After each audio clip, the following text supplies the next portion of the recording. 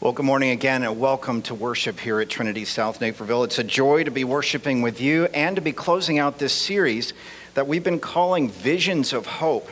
Now, kind of the objective of the series was this. It was to deal with the subjects that were presented to the prophet Ezekiel many hundreds of years before the birth of Jesus. And the reason is that God was leading his people Israel at that time through a very difficult experience of losing everything they valued. They lost their identity. They lost their homeland. They were taken away from the place where their temple was, where the center of their worship was. They were going to be conquered by pagan peoples and removed from their homeland and placed in another location that was foreign to them. They were going to be surrounded by foreign customs and tempted to take those customs on. But the difficulty of that, and the reason that happened, is because they began to take those customs on from foreign gods and from foreign peoples before they were conquered. And they were warned, if you continue to place your faith in foreign gods and gods other than the one God who loves you and made you, then I'm going to chastise you, says the Lord. I'm going to lead you through a time of difficulty to bring you into my presence again and to bring you back into fellowship with me. See, that's the thing about our God, is that our God always tells the truth. God doesn't sugarcoat stuff. God doesn't butter you up. God is not made out of marshmallows. God is a God of truth. And when he speaks the truth, he says what he means, and he means what he says. And whenever he says, this is the life that I have made for you, this is the way that life goes. It is trust in me and following my way being Jesus. If you trust in that and follow me, you'll have a beautiful, abundant life, and that life will never end. But if you choose to turn away from that life, it's going to be difficult for you. So he painted that picture for Israel, and as the prophet Ezekiel was sharing this both bad news and then the good news, that God would never turn his back on them, but would bring them back into his presence, into his fellowship. As God was giving Ezekiel these words, he also gave him visions. So today, as we close out this 5-week series, the vision of hope is a very clear one, and it's one that we can identify with. Ezekiel was given this vision of water. Now, how critical is water to your daily life? Have you had your water yet today, your 16 ounces of water? Yeah, we've got some shaking their heads, yes. I had some water today too. It happened to have coffee in it. I'm just saying. The water was there. It happened to have some other stuff in it too, right? But water is so critical. Most of our bodies are made up of water. Most of the surface of the world is still covered with water. It's very critical. So Ezekiel received this vision of God, and in particular, it was in a series of visions that he had received that included the vision of the valley of the dry bones. So last week we talked about this idea of Ezekiel being shown a field of soldiers that had been killed in battle, and only their bones remained. And yet God called them into life again. Those bones rose up, and all the ligaments and all the muscles and all the organs and all the gooey stuff that makes us up on the inside filled them up, and they rose up into a vast army. God was demonstrating through Ezekiel to his people that he intended to raise them to life spiritually. And so he did this in this final vision by giving them this new way of seeing him through water. And the vision was basically this. Ezekiel saw the temple of God restored to the people of Israel. And from that temple, in his vision, he saw water coming out of the temple. And then as Ezekiel was led through the vision, he was led, as Heather read just a couple of minutes ago, through increasingly deeper levels of water into where he could swim through the water into this place where this river of God flowed. And the river of God did this. Ezekiel says this, he led me back to the bank of the river. When I arrived there, I saw a great number of trees on each side of the river. He said to me, this water flows toward the eastern region and goes down into the Arabah, where it enters the Dead Sea. When it empties into the sea, the salty water there becomes fresh. Can you say the word fresh with me? 1, 2, 3. Fresh, interesting word fresh is, as opposed in this circumstance to salty. Now, raise your hand up if you've ever been to the Dead Sea. I've not been. I would really, really like to go. We've got one in our congregation this morning who has been to the Dead Sea. And Marge, when you went to the Dead Sea, did you sunbathe there? Did you no, you didn't go out and sunbathe on the beach? There, you did what? You swam in the Dead Sea. Okay, so we have an eyewitness. Now, here is an image of the Dead Sea, and maybe Marge's experience comes close to this. But what's interesting about the Dead Sea is that it's full of what, Marge? Minerals and salt in particular, right? It's very salty. Are there any living creatures that you can see? No. So the salinity factor, now put it on your chemistry hat for just a moment. Now I had to think back to junior high science for this for a second, okay? Come with me. Put your thinking cap on. Now the salinity factor of the Dead Sea is 5 times greater than what would be allowable for something to live in it. So in other words, there's more salt by 5 times in the Dead Sea than any fish or any small microorganisms or anything could survive that you and I could identify. It's full of salt. Now, one of the reasons why is that the Jordan River, which you guys have heard about in Bible times, the Jordan River flows into the Dead Sea, along with some other little tributaries that go into the Dead Sea. But basically, when water gets to the Dead Sea, it doesn't go through the Dead Sea to somewhere else. It stops there. And it's so hot and dry that what happens to the water, Marge? It evaporates. So you've got water from the Jordan River flowing into the Dead Sea, which, by the way, and you can look this up, the Dead Sea is the lowest place on earth that identifies as a crack in the earth's surface and is still just a crack in the earth's surface, but at its bottom level, it's 1,300 feet below sea level. It's actually the lowest place on earth where you could still say it's the earth's surface, and yet it qualifies as a crevice or a crack. In that Dead Sea area, the water goes down in there and stops, and it's so hot and dry that, as Marge said, and that's true, the water evaporates as quickly as it enters into the Dead Sea. So you could say that water goes there to die. You could say that living water, even though it's salty, it might have enough stuff, enough of a salinity level where something could live. Water goes to the Dead Sea and it doesn't go anywhere. It just evaporates up. And what gets left in the Dead Sea? All the minerals and all the salt, right? So what happens is, as Marge probably had this experience, what you can do is if you visit the Dead Sea, you can actually float on the surface of it without sinking.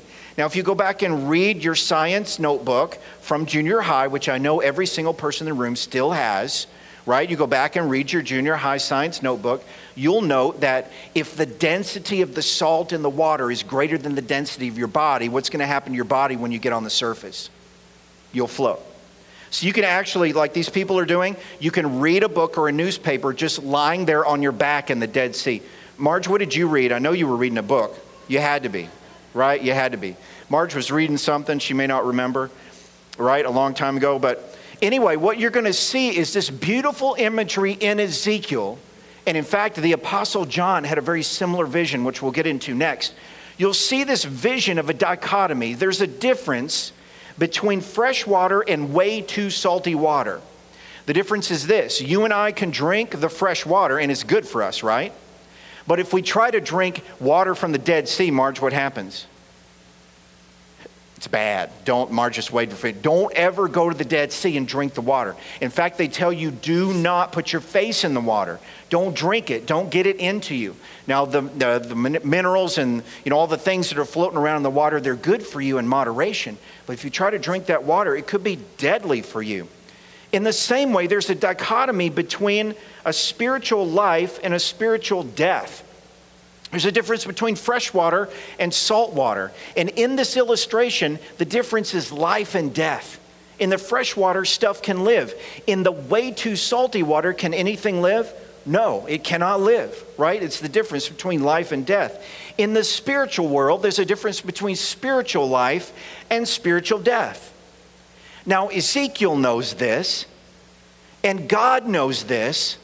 And of all people, Jesus knows this, and as we'll see in a minute, the Apostle John knows this, but Israel had forgotten this.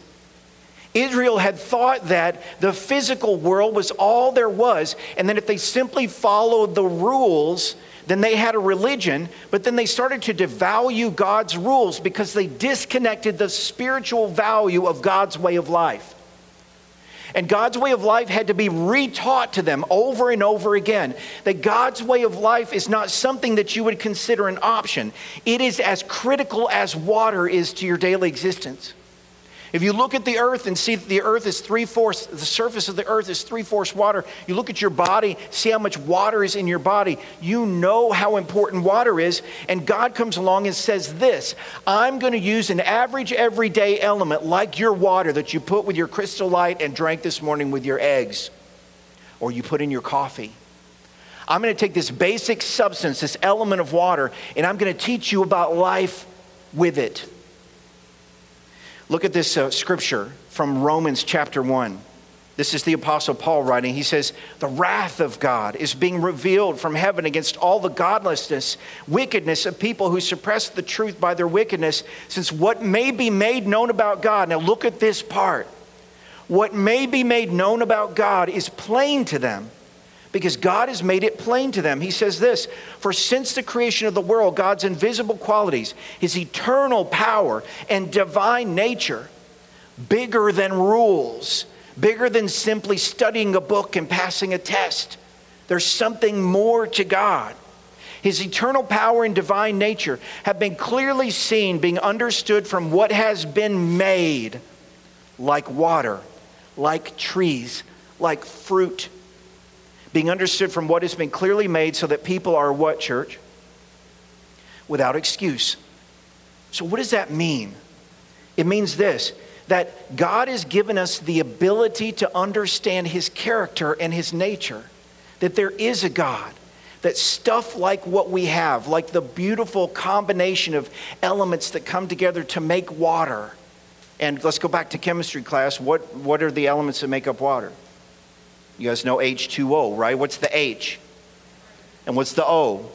You guys, middle school science teachers, would be jumping for joy right now because you know that formula, right? But we understand that those elements came together and made something beautiful and miraculous that we're dependent on. And yet we are tempted in the church, along with Israel, to throw our hands up and go, well, this stuff with God, I'll see if I can fit it in. This stuff with my time with God, this, reading his scripture, praying, entertaining his spirit and growing with God, I'll see if I can make it work. The American church is so tempted to do this every single day, just like Israel was. Kind of look at the package of God and make God smaller than he actually is. Package him up and set him on a shelf along with other optional things. Where God says, no, my spirit is as big and as important to you as water. Church, how many days can you survive without water? Now, you got to look this up in your science notebook, right? It's 3 days without food. It's how many days without water? Or maybe it's 7 food and 3 water, right? Something on that order. We'll Google it later, okay? And we'll share that, right? But it's not weeks, is it? It's not months. You can't go months and months without water. God makes it this clear. Now I want you to see this. This is the Apostle John writing. He's having very similar visions about stuff like this. And as he's writing, the Apostle John, writing the book of Revelation. I don't know if you've ever read the book of Revelation before. He says this about how God uses water to teach us about his character. He says, I know you inside and out and find little to my liking. He's speaking specifically to a church that had turned its back on God. He says, you're cold, you're not hot, or you're not cold, you're not hot. Far better to be either cold or hot. You're stale, you're stagnant, you make me want to vomit. Now, how about that for strong language, huh? There's another translation that says, I'm about to spit you out of my mouth. He says, you brag, I'm rich, I've got it made, I need nothing from anyone, oblivious that in fact you're pitiful, blind, beggar, threadbare, and homeless. Now, if you came to church expecting a message today that's uplifting and encouraging, you're going to get it. It's coming, I promise. But it's like we talked about, God doesn't play games with you. God tells you the truth. He loves you. He wants to be truthful to you. Let me ask you a question. The last relationship you had that didn't have truth at the center of it and honesty at the center of it, how long did it last? It died like a fish in the Dead Sea, didn't it? The relationships that last are truthful and honest. In fact, Nicodemus was learning this from Jesus as a Pharisee, following the rules, trying to please God, trying to be that great religious power in the kingdom of Israel. Nicodemus comes to humble Jesus at night so he wouldn't be seen. And he asks this question, what is this water, what is this being born again stuff that you're talking about? Jesus says this to him, I assure you, no one can enter the kingdom of God without being born of what, church? Two things, water and spirit. Now, I'm not going to go into the vast, the science, the detail of giving birth, but there's water involved, isn't there? That's what we're talking about here. We're talking about physical birth. And then also Jesus comes along and says what? The born again is being born in spirit. He says humans can reproduce only human life, but the Holy Spirit gives birth to spiritual life. So don't be surprised when I say you must be born again. The Apostle John had seen this happening when he was walking around with Jesus. And perhaps as he was walking around with Jesus and learning, he was exposed to the scroll of Ezekiel, to all those prophecies, to all those visions that Ezekiel had had. Maybe he went back in his Bible, the Bible of his day, and saw the visions that happened through Ezekiel, that God had entered into this conversation with Israel that included a very basic element of water, but then included with it what? Spirit. As much as the water flows in your life, God wants to take the Spirit and overflow in your life with it. If you could go home today and turn on a spigot or a faucet and let water just pour, you and I are truly blessed for being able to do that, right? But that's a fraction of the Spirit that God wants to share with you of Himself. That is a fraction of the presence of God that He intends to pour out upon you. When you get home today, go over to your kitchen sink and turn your water on and just let it run. That's how much God wants to pour His Spirit out on you. But then imagine that your faucet blows up and the water just shoots out all over your kitchen. Take that in spirit language. That's how much God wants His Spirit to pour out on you. And the vision and the truth of that comes through Ezekiel. And then, as Ezekiel talks about what that looks like, he plants the seed in the Apostle John, who then echoes it. Here's what Ezekiel says.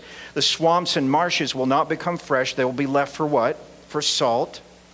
Fruit trees of all kinds will grow on both banks of that river, the river that Ezekiel envisioned, finding himself swimming in, right? Their leaves will not wither, nor will their fruit fail. Every month they will bear fruit because the water from the sanctuary flows to them. The sanctuary from the new temple, right? Their fruit will serve for food and their leaves for healing. They could put the leaves on sores on the body, and the leaves could bring healing, like a healing medicinal factor to the leaves being on the body. John has this vision in Revelation, and see if some of this echoes with you based on what you just heard and read in Ezekiel. The angel showed me the river of the water of life, as clear as crystal, flowing from the throne of God and of the Lamb. Who's the Lamb, church? Is Jesus. Down the middle of the great street of the city of God. On each side of the river stood the tree of life that people were told not to pick and eat fruit from, right? Bearing 12 crops of fruit, yielding its fruit in every month, and the leaves of the tree are for the healing of the nations. John sees the same vision that Ezekiel does, which means what? Which means God has that vision for you and me, communicated both in the Old and New Testaments, for all people of all faith of all time. You are not responsible for healing yourself. You are not responsible for saving yourself. In fact, you can't do it. Spiritually, you can't do it. You can try all your life to do it. It is impossible. Thankfully, of that bad news, there's always what? Good news. The good news is that God is waiting there with an ever-flowing, never-ending source of life in His Spirit. It is His Spirit that pours out into you and me every day and gives us what, church? Life. That Spirit comes not just once, but every day you get up and get dressed and walk and breathe and turn the faucet on and get water. Let the water remind you that today the Holy Spirit of God pours out in abundance upon me.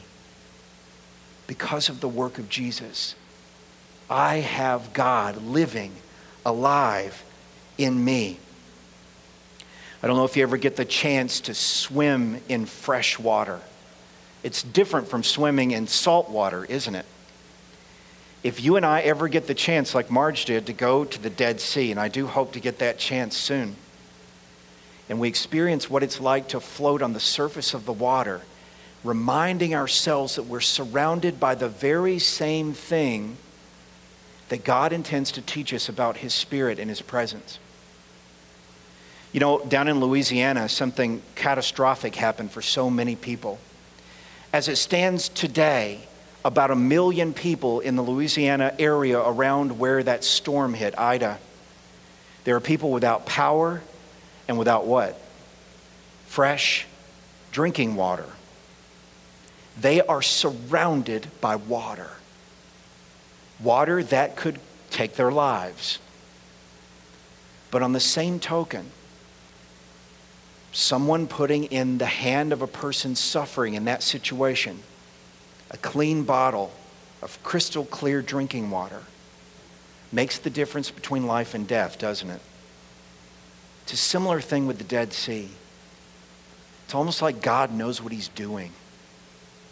He can teach you by the things that are made, the things we see around us, the things we enjoy, the things that we get out of our faucet at home, who He is and how much He loves you. My friend, there is nothing that will keep you from receiving the Spirit of God as it flows out upon you. There is nothing that will keep you from receiving that through the power and the work of Jesus. As we close this series, will you join me in receiving that flow of the Holy Spirit through your faith in Jesus every single day for the rest of your life? Will you join me in that? Even if it's for the first time. I pray you will. There's nothing like it. There's nothing more refreshing, nothing more strengthening, nothing more healing than the Spirit of God at work in you. Would you pray with me? Heavenly Father, thank you so much for giving visions to people. Because even though they may be hard for us to understand sometimes, even though they may be mysterious and they need some explaining and exploring, you've made it possible for us to understand who you are and to be in your presence through the work of Jesus. So God, as we trust in you, we ask, even if it's for the first time, God, as we trust in you, we ask, God, that you go before us every single day and renew our faith. Help us to remember that you are there. You are the God who is there. You're not far off. You are near.